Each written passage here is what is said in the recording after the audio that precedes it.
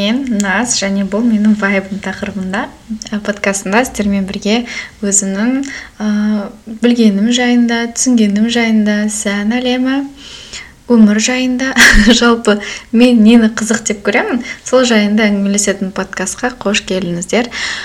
Менің подкастымда көбінесе мен жүргізуші және хост, кейде сіңілім айтолқынды алып келемін, және онымен сырласқанды өте жақсы көремін. Әсіресе подкастын маған ең ұнайтын стилі, егерде бір адам екінші адаммен диалог ретінде ойларын бөлісіп құрап отырған подкасттар менің жүрегіме жақын, бірақ оның уақыты тапшы болғандықтан, оқу себебінен, тіл меңгеру себебінен көбінесе подкастты өзіме жүргізуге тура келеді, бірақ менен көңілдеріңіз қалмайтын шығар деп ойлаймын.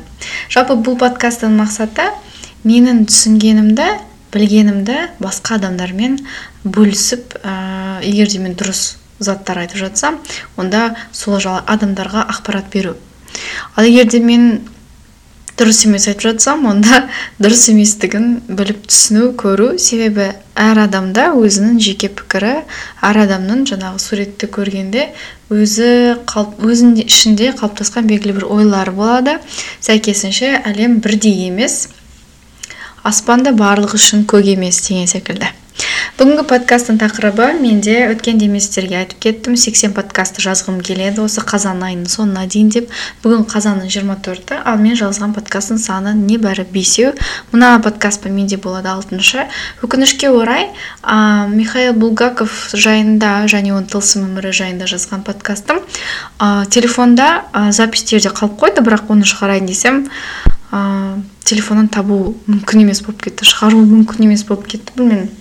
Жалпы айфондардың кейбір параметрлерінде, настройкаларында бір нәрсені шығарып алу, не көрсету, жіберу қиынға соғады. Сол себепті маған әзірге ол подкастты шығару қиын болып тұр, бірақ соған қарамастан 6 подкаст дайын. Сондықтан менде қалды 74 подкаст жазу. Маған сәттілік, ал сіздер менімен бірге осы толқында әрі қарай әңгімелесулеріңізді, әрі қарай менің әңгімелерімді тыңдауға дайынсыздар деп ойлаймын. Мен аттарды қатты жақсы көремін. Жылқыларсыз өмірімді елестете алмаймын. Қандай да фильм болмасын, қандай да бір сәт болмасын, демалыс күндері, балалық шағымнан бастап әкемнің ықпалы да зор. Жалпы жылқыларды жақсы көремін.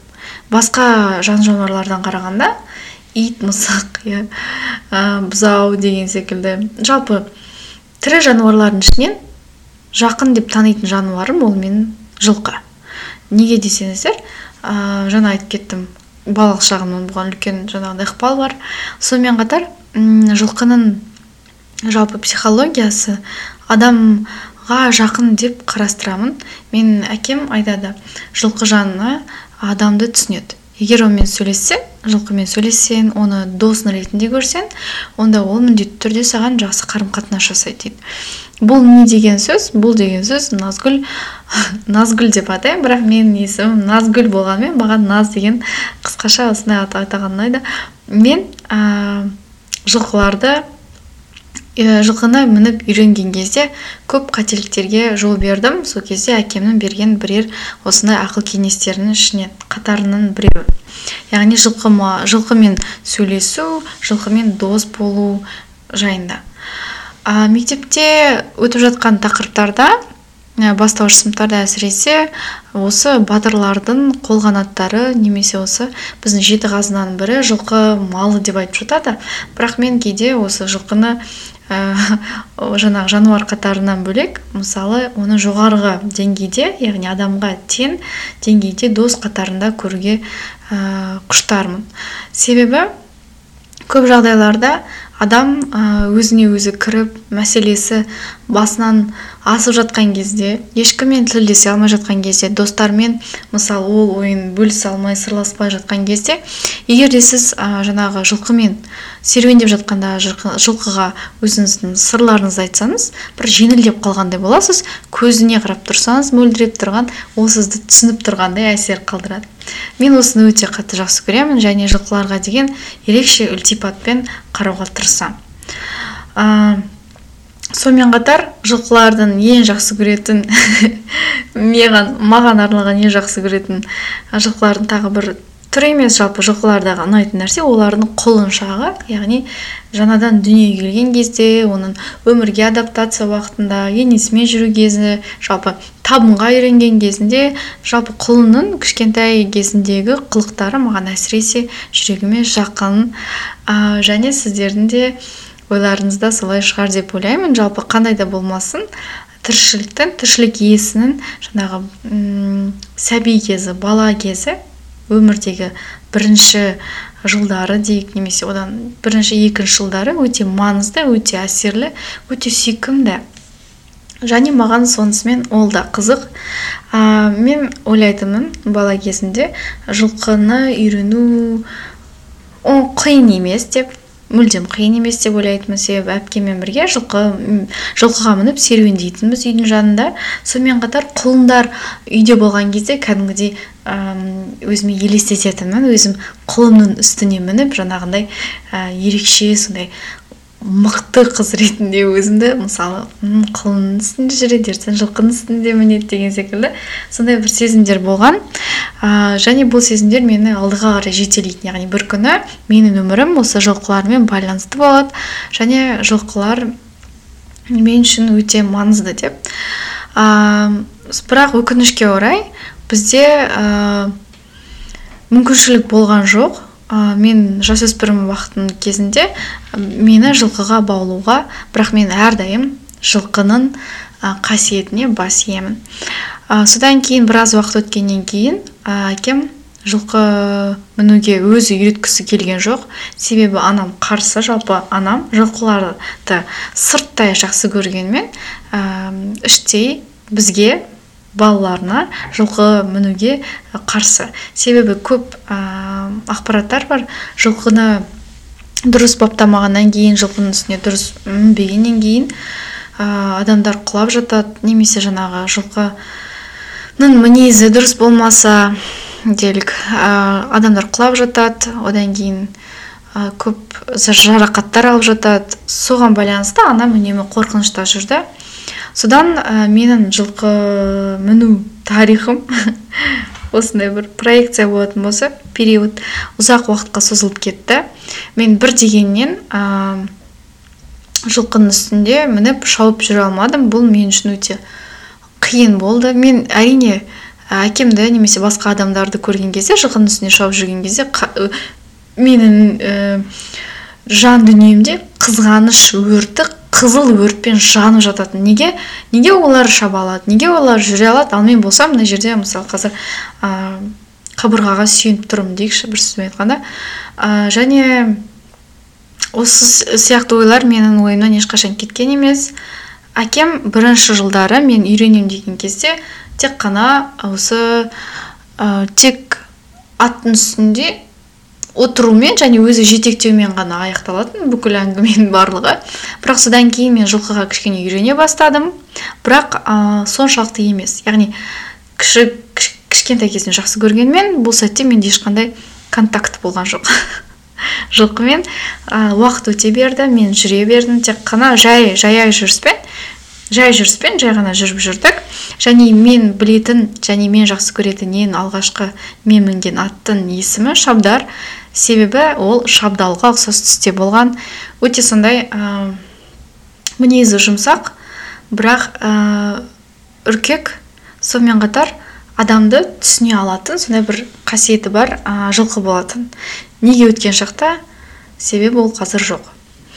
Ең бірінші рет мен шабуды үйрендім. Дәл осы Шабдар деген атпенен. Мен бұл атты өте қатты жақсы көремін. Басында әрине дұрыс келіспеушіліктер болды. Мен қатты қорықтым.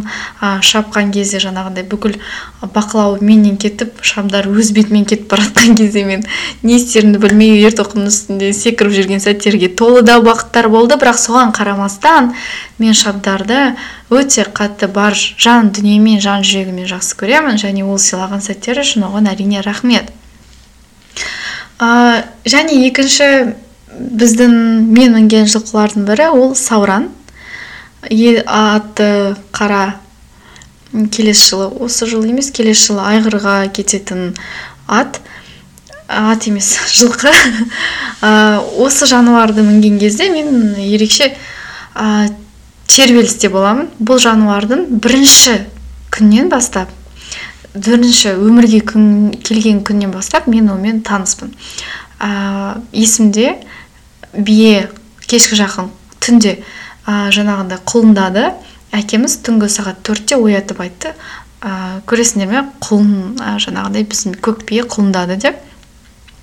Бардым, көп кішкентай, сондай білесіздер ме, 4 аяғымен сондай үлбіреп тұрған бір кішкентай сиырдың бұзауынан да кішкентай бір тіршілік иесі алдымызда тұр. Әзер қозғалып, дала суық. Мен осындай кезде жаңағындай ауылда тұрғандықтан, егерде қораның іші жылы болмаса, қатты қобалжимын. Себебі мен үшін жаңағындай сәби кезіндегі қандай да болсын тіршілік иесі осындай суықтан қала ма, өліп қалмай ма деген секілді көп осындай ойлар туындайды. Және Сауран дүниеге келген кезде де осындай суық уақыт болды. Бірақ әкеміз айтты, Сауран жаңағы енесінің қасында қалады, үйге кірмейді, ол оған дұрыс, табиғатына дұрыс деді. Яғни далада да биелер құлындайды. Бұл жалпы жылқылардың үй жануары болғанымен жалпы практикасындағы дұрыс нәрсе деген секілді. Бірақ соған қарамастан, неге мен үйге алып келу жайында қарастырамын? Мысалы, кейбір адамдар үйге малды кіргізбейді. Яғни жалпы практика жүзінде ол окей. Бірақ қатты қақаған суықтарда, боранды күндерде, аязды күндерінде, бізде орталық Қазақстанда қысты күні минус 45-46 градусқа дейін барады. Сол кезде әкем қозыларды, лақтарды, бұзауларды үйге кіргізеді. Бұл біздің үйдегі практиканың бірі. Яғни біз неге жаңағындай қозы келіп тұр, немесе лақтар келіп тұр деген ой болған жоқ. Балабақша бізде болды. Мен кішкентай кезімнен есімде жаңағындай пештің жанында әкем жаңағындай нелерді, орындықтарды тіреп қояды, немесе картон қағаздарды тіреп қояды, астына қап төсеп, немесе керек емес киім төсеп, сол жерге жылы жерде лақтарды, қозыларды қойып, кәдімгідей балабақша болып жататын сол жерде. Сондай бір сезімдер бар. Соған әсерленгенмін. Мен өте қатты жақсы көремін. Бірақ жақсы көрмеймін егерде олар түнде маңырап жатса, бұл әрине қисынсыз. Бірақ көбінесе жылы жерге келген кезде жаңағы қозы-лақтар үндемей тыныш қана жатып қалады. Бұл өте сондай бір әсерлі сәттердің бірі десе де болады. Сонымен қатар мен де сол Сауран үйге әкелетін шығар деген ойда болдым, бірақ әкем бұған қарсы, және олай болған жоқ. Мен айтайын дегенім, бірінші күннен бастап таныс болған, оның жаңағындай барлық балалық шақтағы этаптарын көрген мен, Сауранның үстіне міну сәті келген кезде әкем үйретті әрине бір жылдың шамасында. Қатты үйреткен жоқ, жай кейбір сәттерде былай арқасында осындай ілініп қалатын, яғни жатып алатын. Сол кезде жаңағындай жылқының бойында адамға деген мен үстімдегі зат тезірек түсу деген әсерден кетіп қалады. Және көбінесе құлын кезінде сауып жатқан биелердің жанындағы құлындарды асты-үстін жаңағындай сипап қасып отырады. Себебі сол кезде оның қытығы кетеді дейді. Сонда адамға келесіде ол ертең үлкен құнан дөнен болған кезде тай кезінде мініп отыру ешқандай ыңғайсыздық тудырмайды деген ойменен.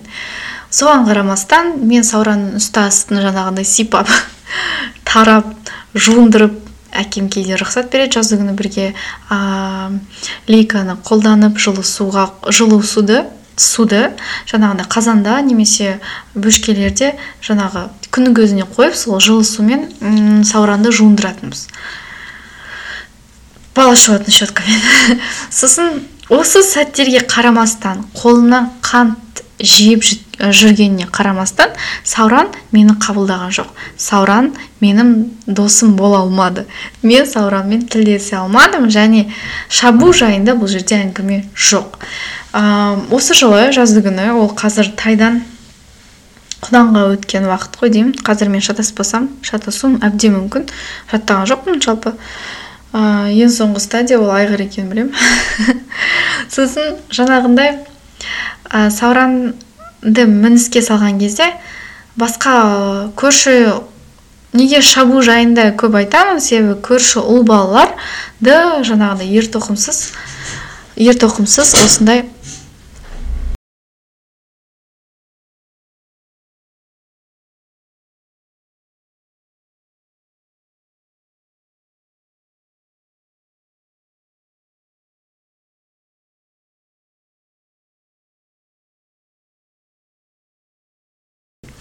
Ертоқымсыз жіберген күнде мені ертоқымсыз жібермейтін ешқашан. Яғни олар бірінші күннен бастап шабуды үйренгенмен, мен шабуды үйренуім үшін 2 жыл уақытымды алды. Сонымен, бұл менің жылқы тақырыбындағы жалпы қысқаша емес бар білерім, білгенім, түсінгенім. Мен не білемін жылқы жайында? Жылқылар адамдарға жақын. Сонымен қатар жылқылардың оң жағынан келуге болмайды. Содан кейін үйірдің жанынан өтіп бара жатсаңыз, онда айғырдан қорқыңыз. Егер де үйір табынды үйірдің жанында жүріп бара жатсаңыз, одан кейін бір айғырдың сізге қарай шауып келе жатқанын көрсеңіз, онда қашудың қажеті жоқ, қатты айқайлау керек. Сол кезде ол шошып кетеді. Ал басқаша сәтте ол сізге шабуыл жасауы мүмкін көп жағдайда. Бірақ қашудың қажеті жоқ, ол жетіп алады. Ол осы менің қысқаша түсініктемем. Ал енді қазір сіздермен бірге жылқылар жайында 30 нақты фактілерден бір 10 шақты фактілерді алайық. Мүмкін сіз білетін немесе мен білмейтін фактілер жайында сөз қозғайтын шығармыз. Жылқылар тұрып ұйықтайды және өздерінің 4 аяғы бірдей тұрып ұйықтайды дейді. Олардың сүйектерінің осындай ерекше қабілеттеріне байланысты. Сүйектері мен бұлшық еттерін. Көп сәттерде жылқылардың ұйықтағанын көруге болады. Кейде мультсериалдарда, мультфильмдерде жылқылар жатып ұйықтайды, сосын ойлайсың, окей, біздің жылқылар қашан жатып ұйықтайды екен деп. Өкінішке орай олар олай болмайды. Мен білмеймін енді. Мен көрген жылқылардың ешқайсысы жатып ұйықтаған жоқ. Барлығы күні түні 24 сағат мен егерде бақылап отырсам, онда жылқылар тұрып ұйықтайды. Және бұл өте сондай бұлардың бұлшық еттерінің, аяқ сүйектерінің қандай мықты екенін көрсетеді. Егерде олар өмір бақи, мысалы, өз денесін ұстап, былайша айтқанда планкада тұр ғой, жаңағындай ұйықтай алса, бұл сөзсіз керемет нәрсе. Келесі. Сонымен қатар жылқылардың ең жүйрік жылқы 88 км сағатына жүгіре алады. Ал егер ұзақтыққа болатын болса, онда 48 км жылдамдықпен жүретін болады екен. Бұл шындық. Яғни, бұны қалай елестету керек? Мысалы, машинада отырған кезде сағатына 100 км жүру бұл қауіпті. Және адам өміріне қауіпті. Соған бір 12 ғана километр жетіспейтін жылдамдықта шаба алатын жылқылар сөзсіз әдемі деп ойлаймын. Сөзсіз күшті, мықты жануарлар. Бұл үшінші факт бұл, Жақсы. Төртінші факт. Басқа жануарлармен салыстырған кезде жылқылардың көзі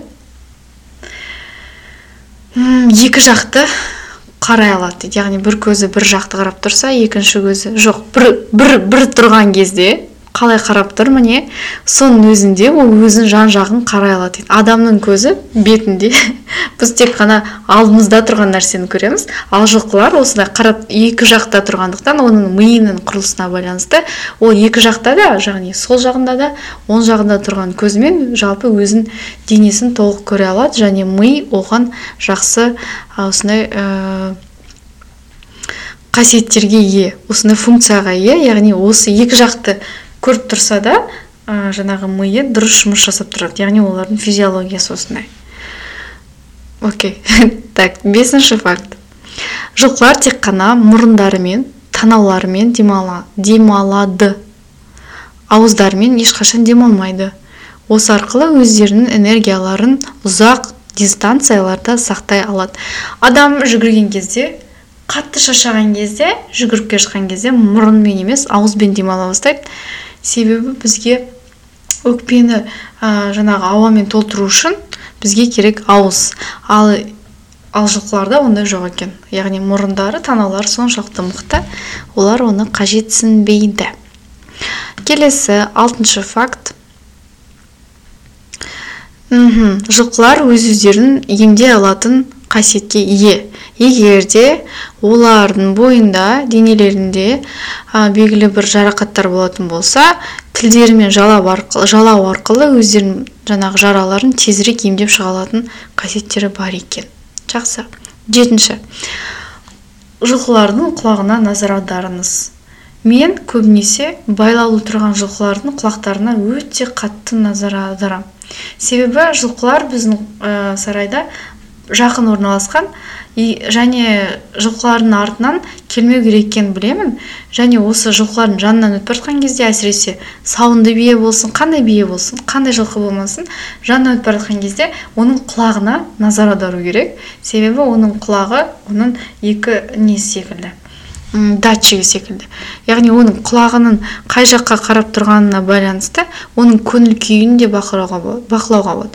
Егер де ол тіксініп жаңағындай тұрса, құлағы тік және тік тұрса бұрылмай, онда ол қазір бірдемеден сезіктеніп тұр, дұрыс емес әрекет жасасаңыз, онда ол сізге шабуыл жасайды. Мен солай дейді. Және егерде, яғни оның құлақтарының қозғалыстары арқылы оның сол кездегі көңіл күйін, жалпы сол сәттегі эмоциясын да анықтауға болады. Егер тік тұрса құлағы, онда сіз ол биеден де жылқыдан да кішкене әрі жүріңіз, және оның жаңағындай мазасын ала бермеңіз. Жақсы. Келесі. Және соңғы дик, 7. факт, ол мына жерде айтады. Жылқылардың мұрындардың ішінде белгілі бір орган бар дейді. Ол орган арқылы ол иістерді сезіп, ортасындағы, яғни тұрған жеріндегі қауіпті де сезе алады дейді. Яғни олардың иіс сезу қабілеті жоғары. Мысалы, жылқының жанына жақындаған кезде жылқы ең алдымен адам болсын, жануар болсын, оны иіскей бастайды. Иісі арқылы оның қаншалықты қауіпті, жайдары, жақсы, жаман екенін сезу қабілеті бар. Неге? Мысалы, мынандай нәрсе. Егер де сіз аттан қорқып, аттың жанына барсаңыз, ат үркіп, сізден алыс тұрып, немесе сізге керісінше тиісуі мүмкін. Яғни, аттың ең бірінші қорғаны ол оның аяқтары. Ең мықты дене мүшесі ол оның аяқтары. Сол себепті егер де бір түсініксіз жағдай жылқы жануарына келіп тұрса алдына, ол немесе қашып кетеді, сізден аулақ жүріп кетіп қалады, б, сізге жаңағындай өз-өзін қорғау үшін жаңағындай артқы аяқтармен болсын, алдыңғы аяқтармен болсын тебеді. Және бұл дұрыс. Және мынандай сөз бар, егер де адам қорқып тұрса, оның үстінен белгілі бір жаман бір иістер шыға бастайды екен. Оны біздің мұрнымыз сезбейді, бірақ жылқы мұрны сондай сезімтал. Сол қорқып тұрған адамға ол доминантты қарайды екен. Ол дегеніміз не? Мен жақында осы жылқыны міну практикасын жүзеге асырған кезде мен түсіндім, жылқылардың психологиясы жайында кішкене зерттеу жасадым. Сонда айтады, жылқы тек екі мінезді болады. Ол адамның қарамағында, ол адамға бағынады, яғни адамды құрметтейді, және оған бағынады. Және Б, ол адамды құрметтемейді, және ол өзінің жаңағы тұрған адамды өзінен төмен санап, оның айтқаннан, оның жаңағы сөздерінің сонымен қатар бұйрықтарын мүлдем тілін алмайды екен. Мысалы, олардың үйірінде иерархия бар. Иерархияға негізделе отыра, ол жерде жаңағы ең мықты, немесе ең жасы келген жаңағы жылқылардың рөлі, олардың иерархиялық формасында құрметке ие, олардың мысалы өзара тілдескен кезде олардың жаңағындай іс-әрекеттері болсын, сөздері болсын, белгілі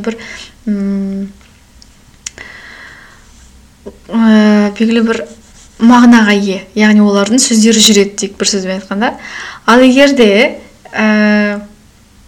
үйірге жаңа кірген жылқылар болсын, үйірге жаңа кірген жаңағы құлындар болсын, олардың жаңағы иерархиядағы формасы, рөлі төмен болғандықтан, олар жаңағы үлкен жылқылардың, көбінесе айғырлардың, немесе сол үйірдің ішіндегі үлкен биенің тілін алуға тырысады. немесе таяқ жеп қалады. Сол секілді, егер де сіз жаңағындай жылқыға өзіңізді құрметтей алатындай дәрежеге әкелмесеңіз, одан қорқып тұрсаңыз, жылқы сезініп, сізді жаңағындай өзіне төмен көріп, құрметтемей, мүлдем ешқандай бұйрықтарыңызды алмай, сонымен қатар мүмкін теуіп, ал мүмкін үстіңізден де құлатып жіберуі мүмкін, егер де үстінде отырсаңыз. Ал керісінше, өзіңізге сенімді, жылқыға жаңағындай жақын қарым-қатынаста болсаңыз, және оны жай ғана көріп қана қоймай, бір көргеннен мініп қана қоймай, белгілі бір уақыт аралығында өзін құрметтей алатындай жағдайға жеткізсеңіз, онда жылқы сіздің жаңағындай қарамағыңызда болады, сіздің бақылауыңызда болады. Сіз жылқыға не айтасыз, ол солай істейді. Мысалы, менің тәжірибемде мені көп жылқылар құрметтемейді. Себебі мен биелерден қорқам. Көбінесе биелерден қорқам. Себебі олар көптеген жаңағы фильмдерде көрдім, биелер артқы аяқтарымен күшті жұмыс жасайды, сондықтан жоқ. Мен солай. Мен жаңағындай әкеммен бірге жүрген кезде, егер әкем алдымнан жаңағындай тізгін менде болғанмен, әкем қайда жүреді, жылқы сонда барады. Яғни мен ана жерде тек қана жүктің ғана рөлін ойнап тұрмын. Бұл қандай өкінішті жағдай болғанмен, мен жаңағы атқа өзімде ешқандай құрмет сезімін тудыра алмағандықтан осындай жағдайға болды. Ал әкем болса жаңағы әкемді құрметтеп, әкеме сенгендіктен жаңағы жылқы оның артынан жүре бастайды. Осындай да сәттер бар өмірде. Егер де жылқыны үйреніп жатсаңыз, осындай сәттерге толы болуы мүмкін, алғашқы күндері осындай сәттер. Сонымен қатар жақында мен Арғымақ атты орталыққа бардым. Жақында ғана ашылды, осыдан 1-2 жыл бұрын. Осы орталықта көбінесе ұлттық ойындар ойнатылады. Жылқыға байланысты болсын, байланысты емес болсын, жалпы спорттық ойындар ойнатылады. Және өткен жылда, осы жылда конкурс жарыстар өтті. Өткен жылы біз қатыса алмадық, бәйгеге қатыстық. Өте әдемі, үлкен, жаңағы заманауи құрастырылған құрылыс екен. Биыл сол жаңа конкурс жарыстарына бардым, маған өте қатты ұнады. Ең өкініштісі, бізде осындай конкурс жарыстарға қазақ жылқылары мүлдем қатыспайды. Неге? Себебі біздің жылқылар көбінесе далада өмір сүруге, жаңағындай ауыл шаруашылығына көмектесуге, адамға көмектесуге арналған тұқым болғандықтан, осындай үлкен жарыстарға олардың қатысу мүмкіндігі көбінесе шектеулі болады. Осындай жарыстарға асыл тұқымды жаңағы жылқыларды баптайды, себебі олардың денелері сондай сұлу, әдемі болып келеді. Сонымен қатар осындай жарыстарға икемді болып келеді. Әрине оны тәрбиелеп, жаңағындай бапкерлер баптаса. Сонымен қатар көптеген жаңағы өмірімде тек қана фильмдерден, видеолардан, фотолардан көрген жылқыларды бірінші рет көргенде өте қатты әсерленесің. Ол менен алыс тұрғанмен, ол жылқылардың энергетикасы кәдімгідей берілді. Әсіресе араб тұқымды жылқылардың көрген кезде жаңағындай басқаша әсер екен. Фотосуреттен қарағанда бір бөлек, өмірде көргенде оларды басқа әсер аласың. Шынымен де сұлу, шынымен де сондай икемді, бабымен бағылған, күтілген жануарларды көру өте әдемі әсерде қалдырады. Және тағы бір өкінішті нәрсе, осы конкурсқа барған кезде бәрі әдемі өтті, бәрі керемет өтті деуге болады. Ең өкінішті нәрсе, екінші нәрсе ол менде болды. Жаңағы біздің өзіміздің балалар, жастар ешқандай қызығушылық танытпайды жылқыға деген. Және бұл үлкен жаңағындай минус біз үшін. Бұл жерде Арғымақ құрылысына байланысты емес, конкурс жарысына емес, жалпы менің қоғамдағы жылқы малына деген көзқарастың, және оны тек қана тағам ретінде ғана емес, сонымен қатар жаңағы спорт, хобби ретінде адамдар осы жағынан көбінесе ол жайында ойламайды. Бұл ең өкініштісі деп ойлаймын. Егер де менде мүмкіншіліктер болатын болса, мен міндетті түрде осындай жарыстарға қатысатын едім, қатысалар едім. бірақ әзірге ондай мүмкіншіліктер жоқ. Сол себепті егер де сіз мүмкіншіліктеріңіз болса, егер де жылқыларды жақсы көріп тұрсаңыз, сіз оны қайдан білесіз жақсы көргеніңізді? Бір көргеннен емес, белгілі бір уақыт аралығы өту керек. Басында мен жылқыларды жақсы көргенмен, балалық шағымда, өсе келе мен жылқыларды ұната қоймайтын да сәттер болды. Неге? Себебі менің қолымнан оларды басқару, өз-өзімді құрметтету моменттері болмағандықтан, оларды бағындыра алмағандықтан мен оларды жек көре бастадым. Таза шындық. Бірақ уақыт өте келе, олардың табиғаттарын, мінездерін түсіне келе, әр жылқы сені ұната бермейді, әр жылқыға сен басшы бола бере алмайсың. Егер де өзіңнің сондай бір ішкі қасиеттерің болмаса, онда ол жылқылар сені қабылдамауы мүмкін. Сол себепті осындай сәттер кезде оларға деген жаңағындай негативті ойлар туындауы мүмкін. Бірақ егер де сіз олармен достаса алатын болсаңыз, олардың жануар ретінде емес, жаңағындай саналы, сізді түсіне алатын тіршілік иесі ретінде қабылдасаңыз, онда міндетті түрде осындай конкур, немесе бәйгі, немесе жалпы жылқымен жылқы уақыт өткізуге деген құштарлығыңыз оянып, уақытыңыз сапалы және саналы өтеді деген ойдамын. Сіздермен бірге болған мен, Наз, келесі көріскенше қош саламатта болыңыздар.